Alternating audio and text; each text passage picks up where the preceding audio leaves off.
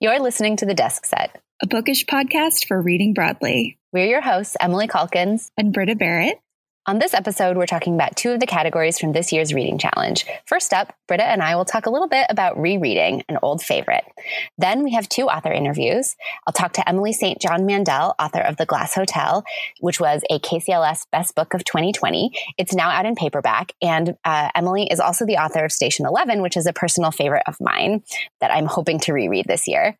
And then I'll talk to Jane Buxton. She wrote Hollow Kingdom, which was also one of our best books for 2019. It's about a crow named ST and his bloodhound friend Dennis, among many other things. So it's a great fit for the category, read a book with a non-human character.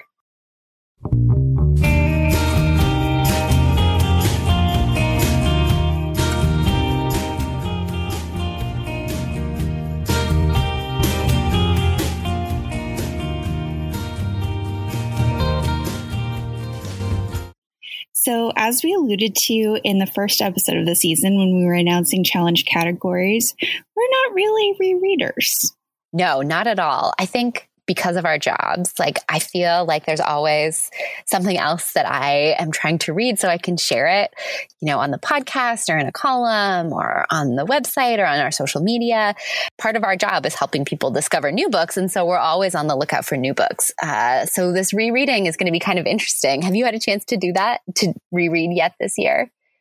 I totally intended to go back and revisit The Plague by Camus, but it turns out that I didn't need any more existential dread in my life. I will say I put this category in the challenge this year, sort of thinking of rereading as a source of comfort. So a lot of last year when I would ask people how are you reading? Has the pandemic changed your reading life? More people than ever told me, oh, I'm rereading. I'm going back to things that are familiar. I'm going back to something where I know I'm going to get my happy ending, or just something that feels like sort of coming home. So Camus was not exactly what I was thinking of. Although, as always, I encourage people who are doing the challenge to interpret the categories in the way that works for them. So if you decide you want to revisit Camus in 2021, more power to you. Have you had any thoughts about what you might choose for your reread this year? Yeah, so instead of rereading, something I often do is try to find more books by an author that I really love or something in a similar category or theme. And I needed some help with that recently, so I reached out to Bookmatch, and Bookmatch actually reminded me of a book that I loved in high school. I was looking for spooky, supernatural mysteries, and I was primarily interested in audiobooks, but they couldn't help but mention that I would probably love something that's impossible to read as an audiobook, which is called House of Leaves. Did you ever read this book? I have not. I'm not much of a horror reader. So tell me what it is. It is a puzzle box of a book, and I fell in love with it in high school. It was pitched to me as deeply weird. It's by a person named Mark Z. Danielewski, who, by the way, is the brother of that angsty 90s girl musician Poe. Just only added to the allure. And it is, on the surface, sort of moving into a spooky old house family drama, but it's a story within a story within a story that is formally quite experimental. It is the fictional manuscript that has been cobbled together from notes of a person who has died and left this manuscript behind in a house. And it is found by the editor, who has included all of these footnotes, which tell an entirely different story. And the manuscript is about a documentary of a family moving into this house and all of the strange things that happen. And then there's an appendices, which is an entirely separate epistolary novel that you can go down a rabbit hole in decoding all of these messages. So there's a lot going on there. And then there's a word for this, and I might mispronounce it, so I'm sorry if I do. It's referred to as ergodic literature. Never heard that word. It means that you have to do a calculation to create meaning that extends beyond the ordinary bounds of what we normally think of as reading. So what does that look like in this book? Well, it's interesting that you mentioned what does it look like, because it's much easier to understand visually. I wish I could show you some of the pages. But the way that the novel uses words and like text, ink, and pages is so inventive. Some of the pages might remind you of, say, like a concrete poem by E. Cummings, in the sense that like the typography also becomes images. You might have to like turn it around, follow the text. And it's very much like a labyrinth. It reminds me of Labyrinths by Jorge Luis Borges. I'm wondering if I go back and reread it, knowing what I know sort of about its postmodernist tricks, like will it still be as haunting and exciting as the first time I read it? And it's been about 20 years, so I think I've forgotten almost all of like the plot points beyond the initial premise. So it might like be able to surprise me. That's one of the things that I think is so great about rereading is that inevitably rereading a book is a different experience than reading it the first time, right? So like you're saying, like all this time has elapsed and you have forgotten the plot points, but you kind of know some of them and you'll be, you know, revisiting it with a whole couple of decades worth of life experience and thinking about literature than you had when you first reread it as a high school student. I'm thinking about the first time I read Great Gatsby. I was, I don't know, like in 8th grade or something. And it was one of those things where it was like, yeah, technically I can read the words on the page here. And I was trying to be, you know, like a impressive 8th grader. But I remember just being like, why do people like this book? And I reread it in my mid-20s. And obviously it was an extremely different experience for someone who is like 25 than it was for a 13-year-old. I think there's a whole different conversation to be had there about like how we choose literature for young people and what's the difference between like the ability to read the words and the ability to sort of like get the themes. But I think there's something really powerful about revisiting something with a different set of life experiences under your belt. Yeah. A part of why I'm excited to revisit House of Leaves is that because it deals with epistemology and semiotics and has all of these deep footnotes and allusions, I think there's so much I missed the first time as a 14-year-old that will either I've read all those books that they're talking about now and will like get it more. And there are so many different readings of this particular book that there will inevitably be something fresh to see. But I'm a little bit worried about the narrative voice of the editor, because from my memory, he's a kind of like misogynist jerk, and I'm not so sure how well that will age.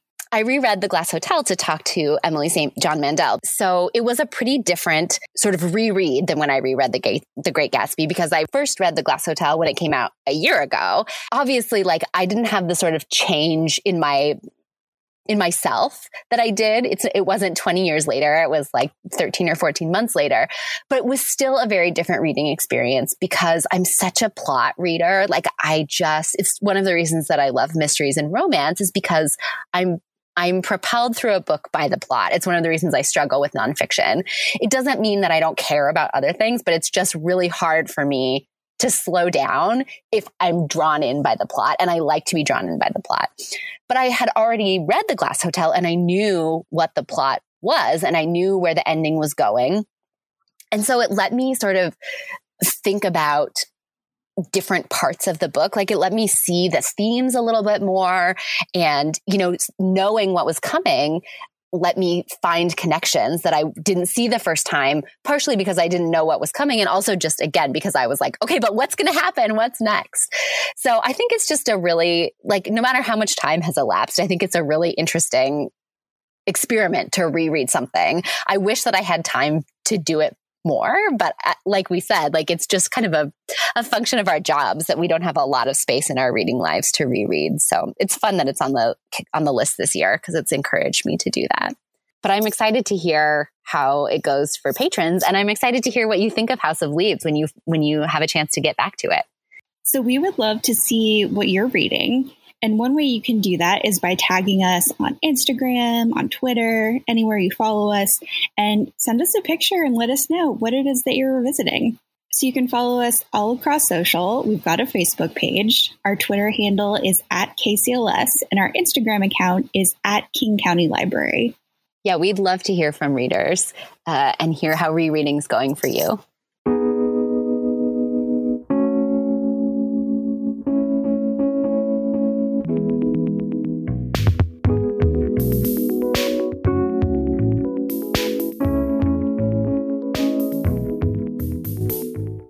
I'm here with Emily St. John Mandel, author of The Glass Hotel. For listeners who haven't read the book yet, can you tell us a little bit about it? The Glass Hotel is honestly the most difficult to describe of all the books I've ever written. With my previous novel, Station 11, I could say, well, it's about a traveling Shakespearean theater company in a post-apocalyptic North America. But with The Glass Hotel, what I've been going with lately is that it's a ghost story. It's also a story about a massive white-collar crime. And it's also got a lot about international shipping. And I realize that doesn't sound riveting. It's a very hard book to describe. It is a hard book to describe. And as I was putting together my questions for you, I was trying to figure out how I could talk about it sort of without spoiling it. Although, because the way that it unfolds is sort of not linear, spoilers aren't even necessarily really a thing. It's true. Yeah. The woman falls off the container ship on page 2. But at the end, you figure out why and how she fell off that ship. You said it's about shipping, and I think it's so interesting because in a lot of ways, the shipping industry has this huge impact on our daily lives, but it's largely invisible for a lot of people. But it's central not just to The Glass Hotel, but it also plays a big part in your last novel, Station 11. How did you get interested in shipping, and why do you like writing about it? It just came from this random article that I came across, and it was a piece that ran in the Daily Mail. I think the title was Revealed, the Ghost Fleet of the Recession or something like that. The author's name was Simon Perry. And it just described this really strange, haunting situation where, the way the shipping industry is set up, there isn't really a parking lot. Ships are in constant motion. They just never stop. Mm-hmm. But what happens during an economic downturn is that, of course, there's much less demand, because if nobody's spending money, then the goods don't need to come from China to North America, for example. So there was a huge overcapacity problem. And back in 2009, the solution that some shipping companies came up with was to park these massive container ships. I want to say it was about 100 miles south of Singapore Harbor. So from the perspective of the people who lived around there in this fishing village, they looked out one night and the horizon was a blaze of lights. All of these ships that had just arrived and were just sitting there, not moving for days and weeks and months. And some of them were a little bit afraid. They worried that there was something a little bit ghostly about them, which was frankly understandable when you saw the pictures. It looked like a sort of abandoned fleet way off on the horizon. So I think I was just struck by that image. And then as I read more about it, I was really struck by what you just alluded to, which is the combination of immense scale and invisibility. That we don't really notice shipping because we don't have to. Our bananas arrive on our breakfast table. But that banana was piloted through the Panama Canal. There are people involved in moving all of these goods.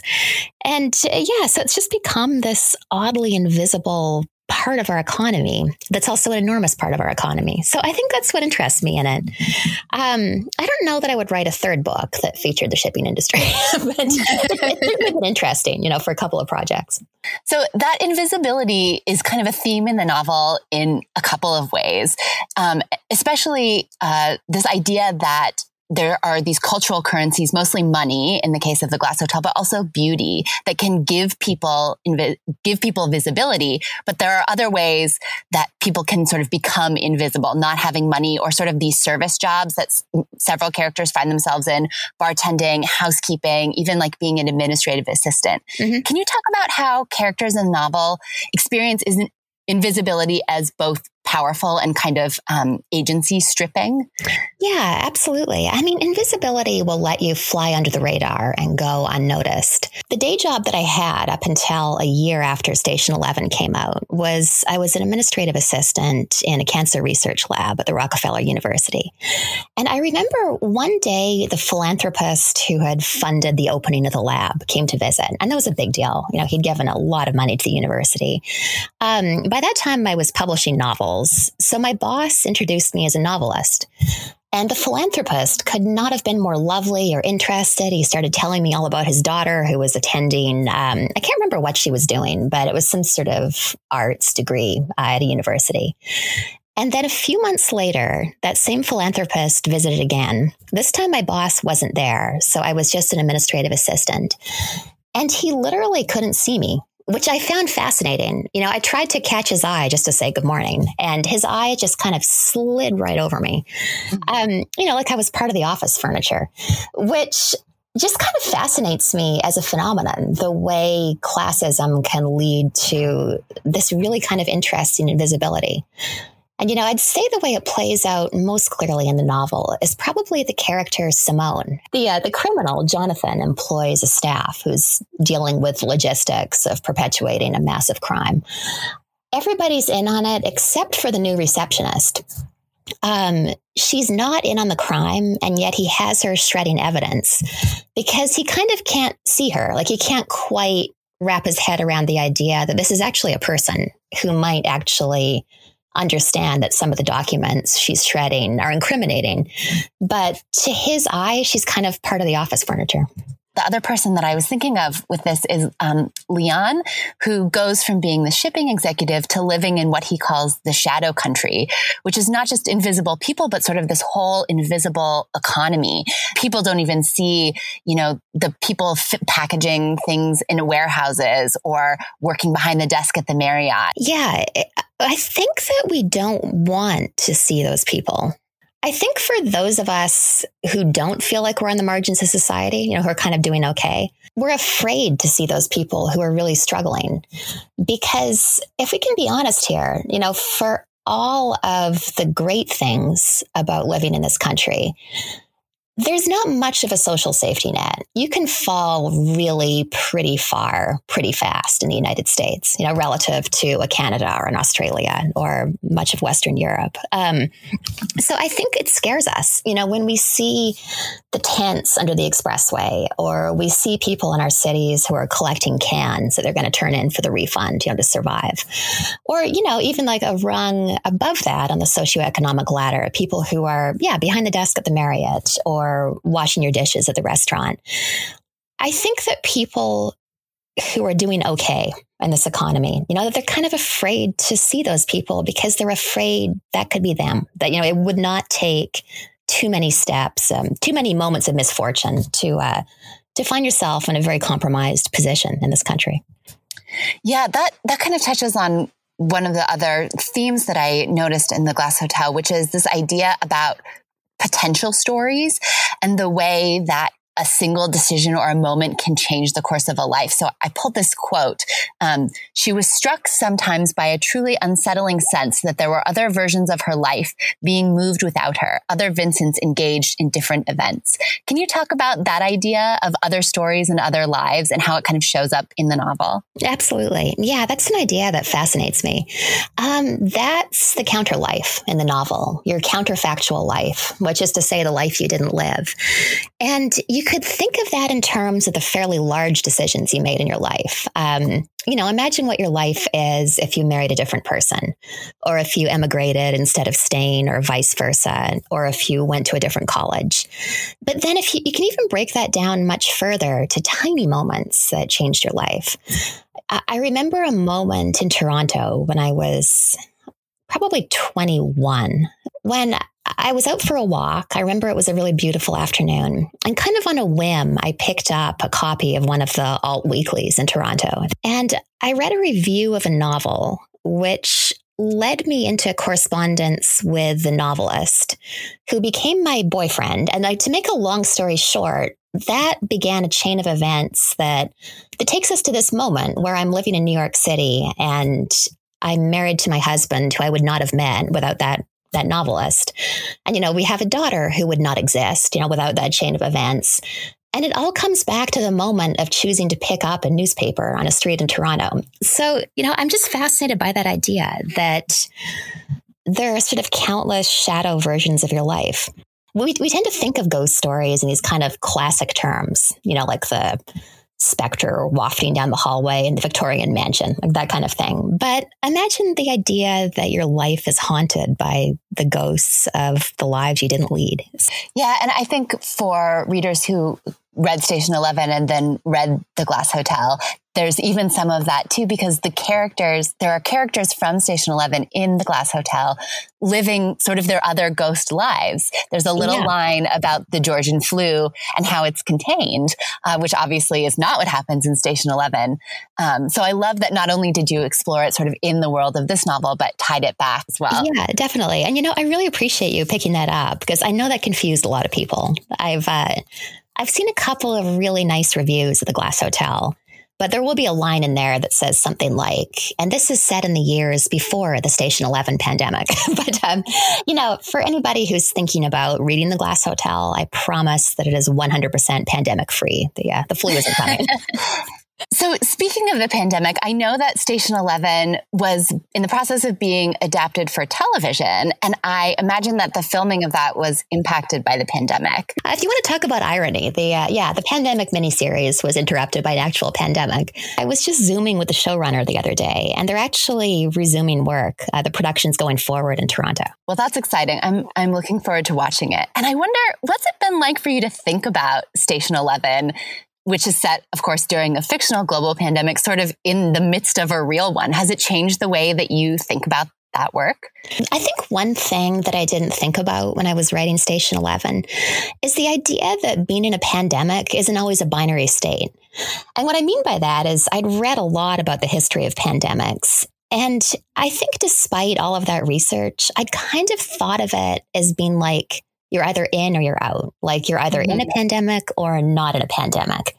But I'm kind of haunted by the period when the pandemic is kind of almost there, but not quite, which was exactly a year ago for New York City. A year ago this month, we were hearing these terrifying stories from China, and then it was starting to appear in Italy.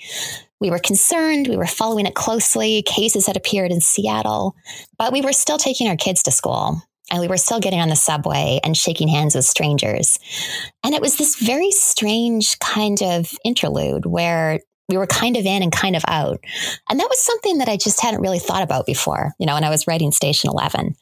And then another thing that I find kind of striking thinking about the book now, we're living in this era of alternative facts, where information is so siloed.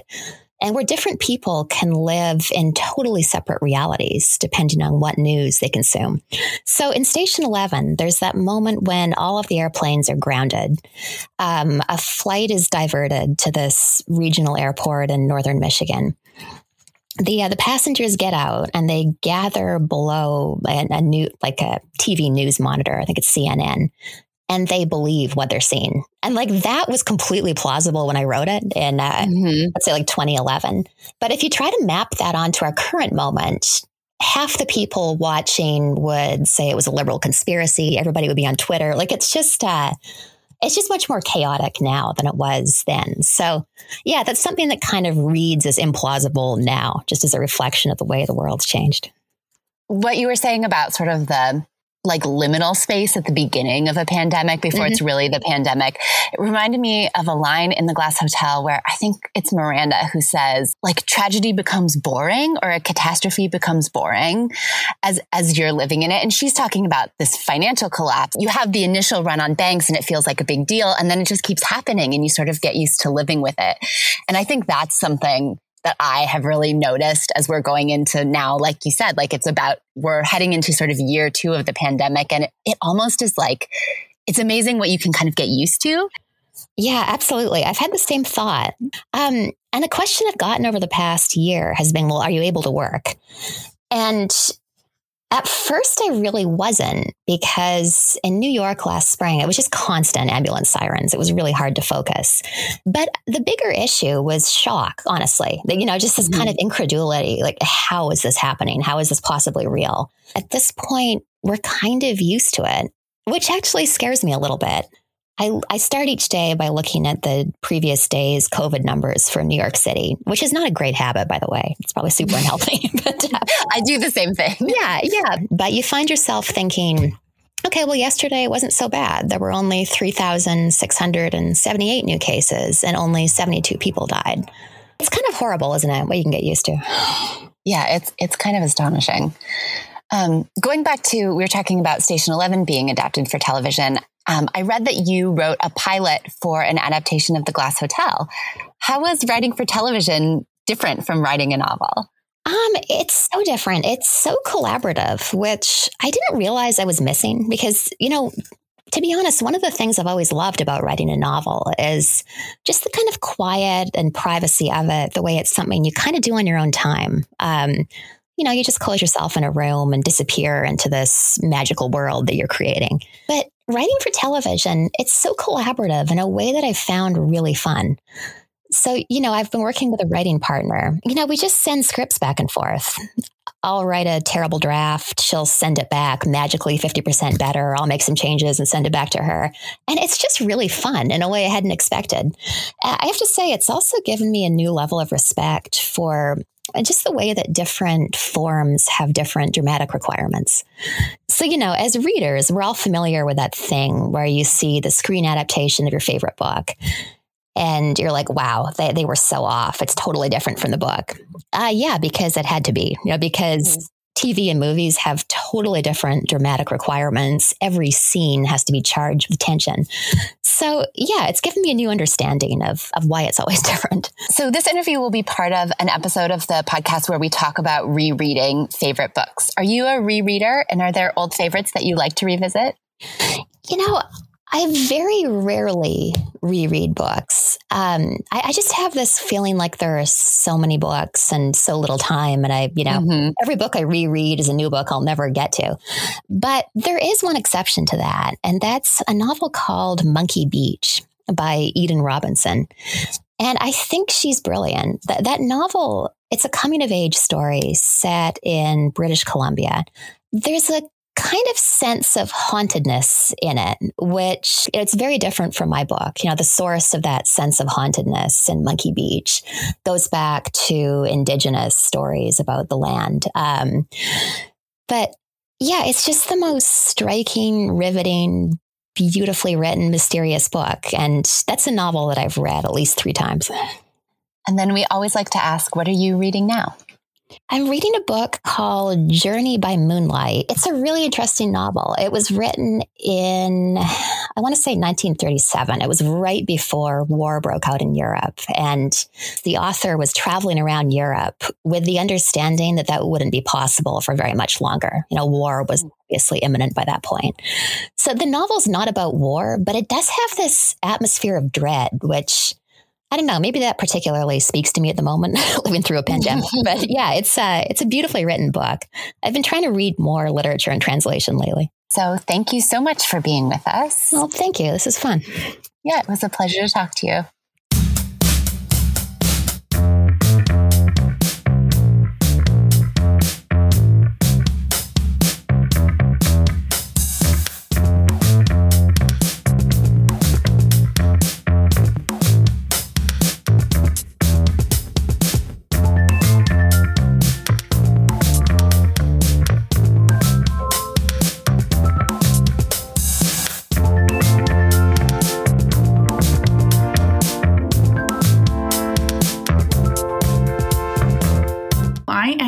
Jane Buxton, and my debut novel came out in 2019. It's called Hollow Kingdom. That it's sort of a humorous, literary dystopian novel with some fantasy elements and some horror and some nature writing. It is narrated by an American crow named St. He is a crow who has been raised by an electrician named Big Jim in the Ravenna neighborhood of Seattle. And he's a crow who sort of really doesn't identify with being a crow since he's been raised by a human, and he loves everything to do with our species. And he's sort of been raised on this steady diet of Cheetos and TV, a lot of trash TV, and also a lot of educational TV. And so his understanding of our species sort of comes through the filter of this Big Jim character, as well as his TV education.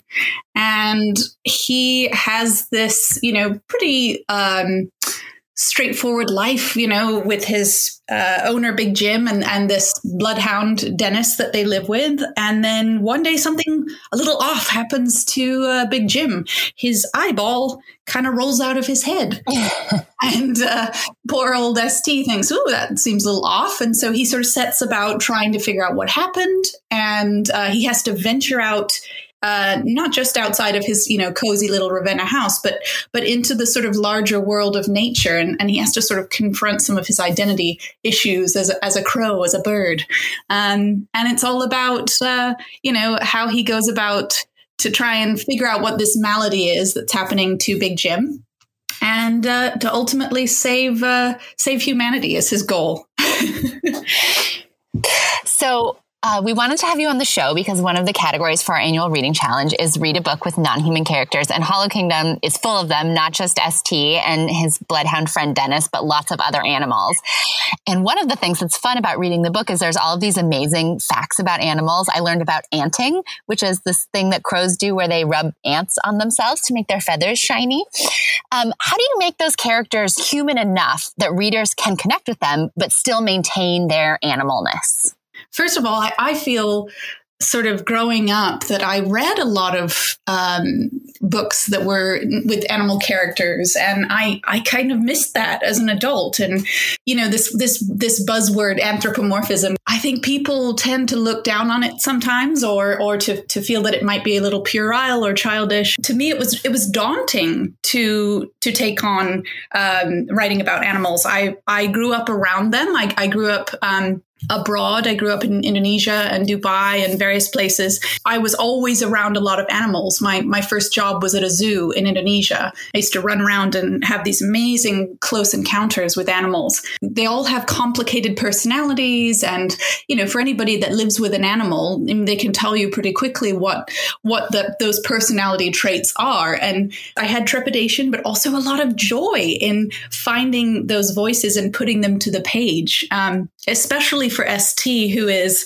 this kind of waggish, saucy little character, and who is largely based upon a crow that I know, who I have befriended and I spend time with her daily and have done for the past 4 years. She's a wild crow who lives in my neighborhood. And, I sit with her on the porch, and I get to see, she comes right up to me, and I get to see what her personality is like, using those experiences I'd had being close with animals, and then sort of channeling it into a character and channeling it into voices.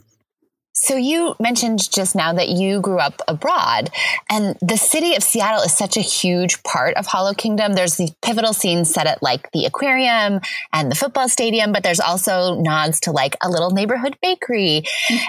What made Seattle the right setting for this story? Yeah, I think I have always been sort of hunting for the home that might not be where I was born, but where I could really flourish and feel like was my actual home. And I didn't really experience that until I came to the Pacific Northwest. It was really a wonderful experience. I was living in LA at the time, and my husband and I came to Seattle on a vacation. And it was the trees, looking at these evergreens and the Douglas firs and the western red cedars, these gorgeous trees. And I turned to him and I said, what do we have to do to live around these trees? And that's not an exaggeration. That is actually why I live here. And fortunately, we were able to move here, and it just has been a really wonderful fit for me. I love it. I love the wildlife here. I love the people. I love everything about it. So yeah, I definitely think that the book is an absolute love letter to Seattle or the Pacific Northwest. So the book follows ST and Dennis pretty closely, but there are interstitial chapters from the point of view of animals kind of all around the world. What made you decide to include those, and do you have a favorite? I think I included them because I'm just so interested in what's going on in the natural world and what we can learn and how we can use that to protect it. It was such a joy to include other viewpoints of animals around the world. And I think in part that's to illuminate what's happening, because this is a story of sort of a global event that happens to humanity. And so to see how the animals are all having a response to this, and how connected we are to the natural world. We often talk about nature as being an abstract or a sort of separation from who we are, but we're inextricably linked. And so animals would certainly, if something happened to humanity, have a response, good or bad. And I had so much fun because these are animals that, I've had experiences with. It's tough to pick a favorite because I'm so fond of these characters. I'd say Genghis Cat is pretty high up there because this is a very quintessential, arrogant feline that might be recognizable, if you live with a cat. And he is based upon a cat that I had. And so I feel a real sort of fondness for the unapologetic arrogance of It's hard to choose. I think it's lovely. And I also feel like ST is such a loquacious and strong character that it's kind of nice to get a little break from him. So ST's story has kind of this mythic feel to it. He's on a quest. He's helped along the way by these mentors who kind of come into his story briefly and offer him some wisdom or some clues. He learns some new skills, and then he has to discover some things about himself. So I'm wondering if you were inspired by classic myths at all when you were writing it.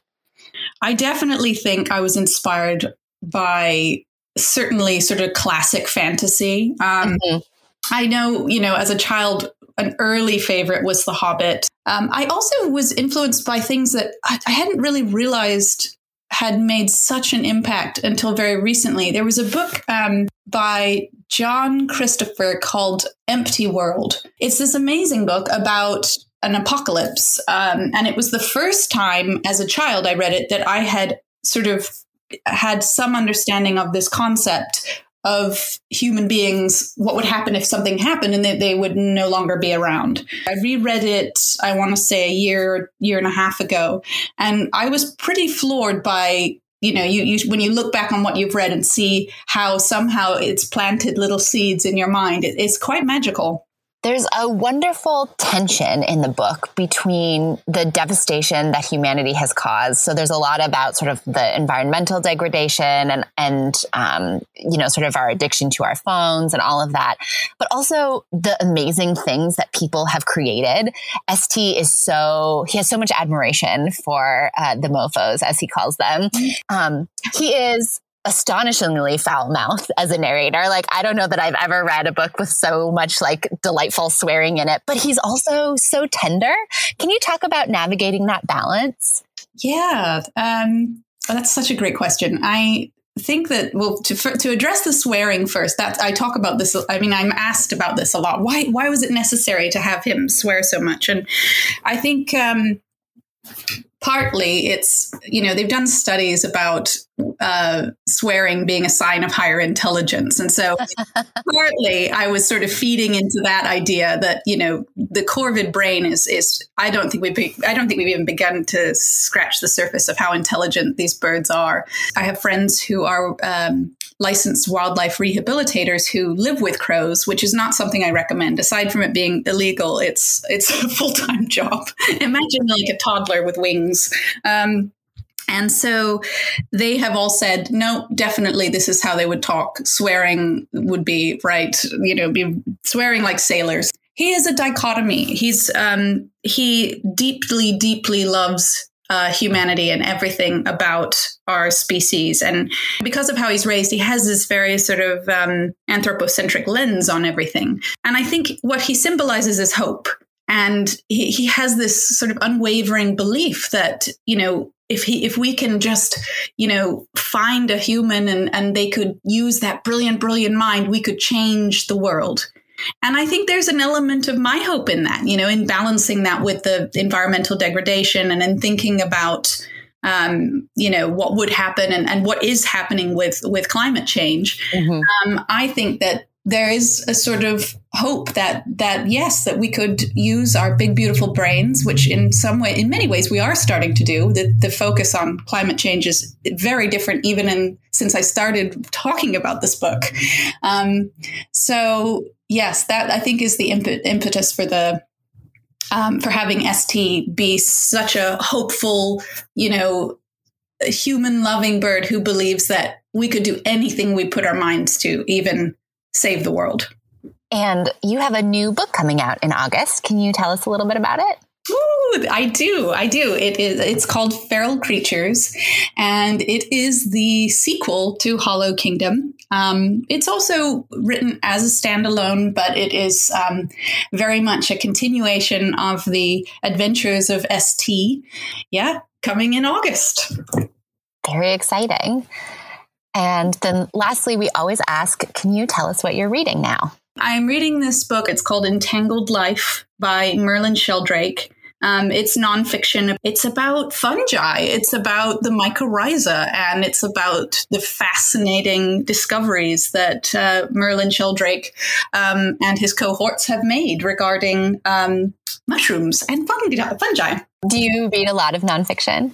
I actually do, but almost exclusively about the natural world, which I'm trying to get better at. I'm trying to be more diverse in it, not always be about the natural world. I did just read a wonderful book called 7.5 Lessons About the Brain by Lisa Feldman Barrett, who is a neuroscientist. So that was so fascinating. And I had the great privilege of being asked to read an early copy of a book called The Music of Bees by Eileen Garvin, which comes out, I think it's out in April. But it's a beautiful book. It's a novel, and it's really a book about redemption and finding family and persevering. And it also, the best part about it is that Eileen is actually a beekeeper. So it's threaded with all this gorgeous, gorgeous, gorgeous information about bees and the way they live and how it kind of, is woven into these characters' lives. Lovely book. Highly recommend. Great. Well, we will put that and all of the other titles that we talked about, as well as a link to Hollow Kingdom in the show notes. So thank you so much for being with us today. It was really fun to talk to you. Oh my goodness. Thank you so much for having me. It was such a pleasure. Thanks for listening. The Desk Set is hosted by librarians Britta Barrett and Emily Calkins, produced by Britta Barrett, and brought to you by the King County Library System. If you like the show, be sure to subscribe, rate, and review us on Apple Podcasts.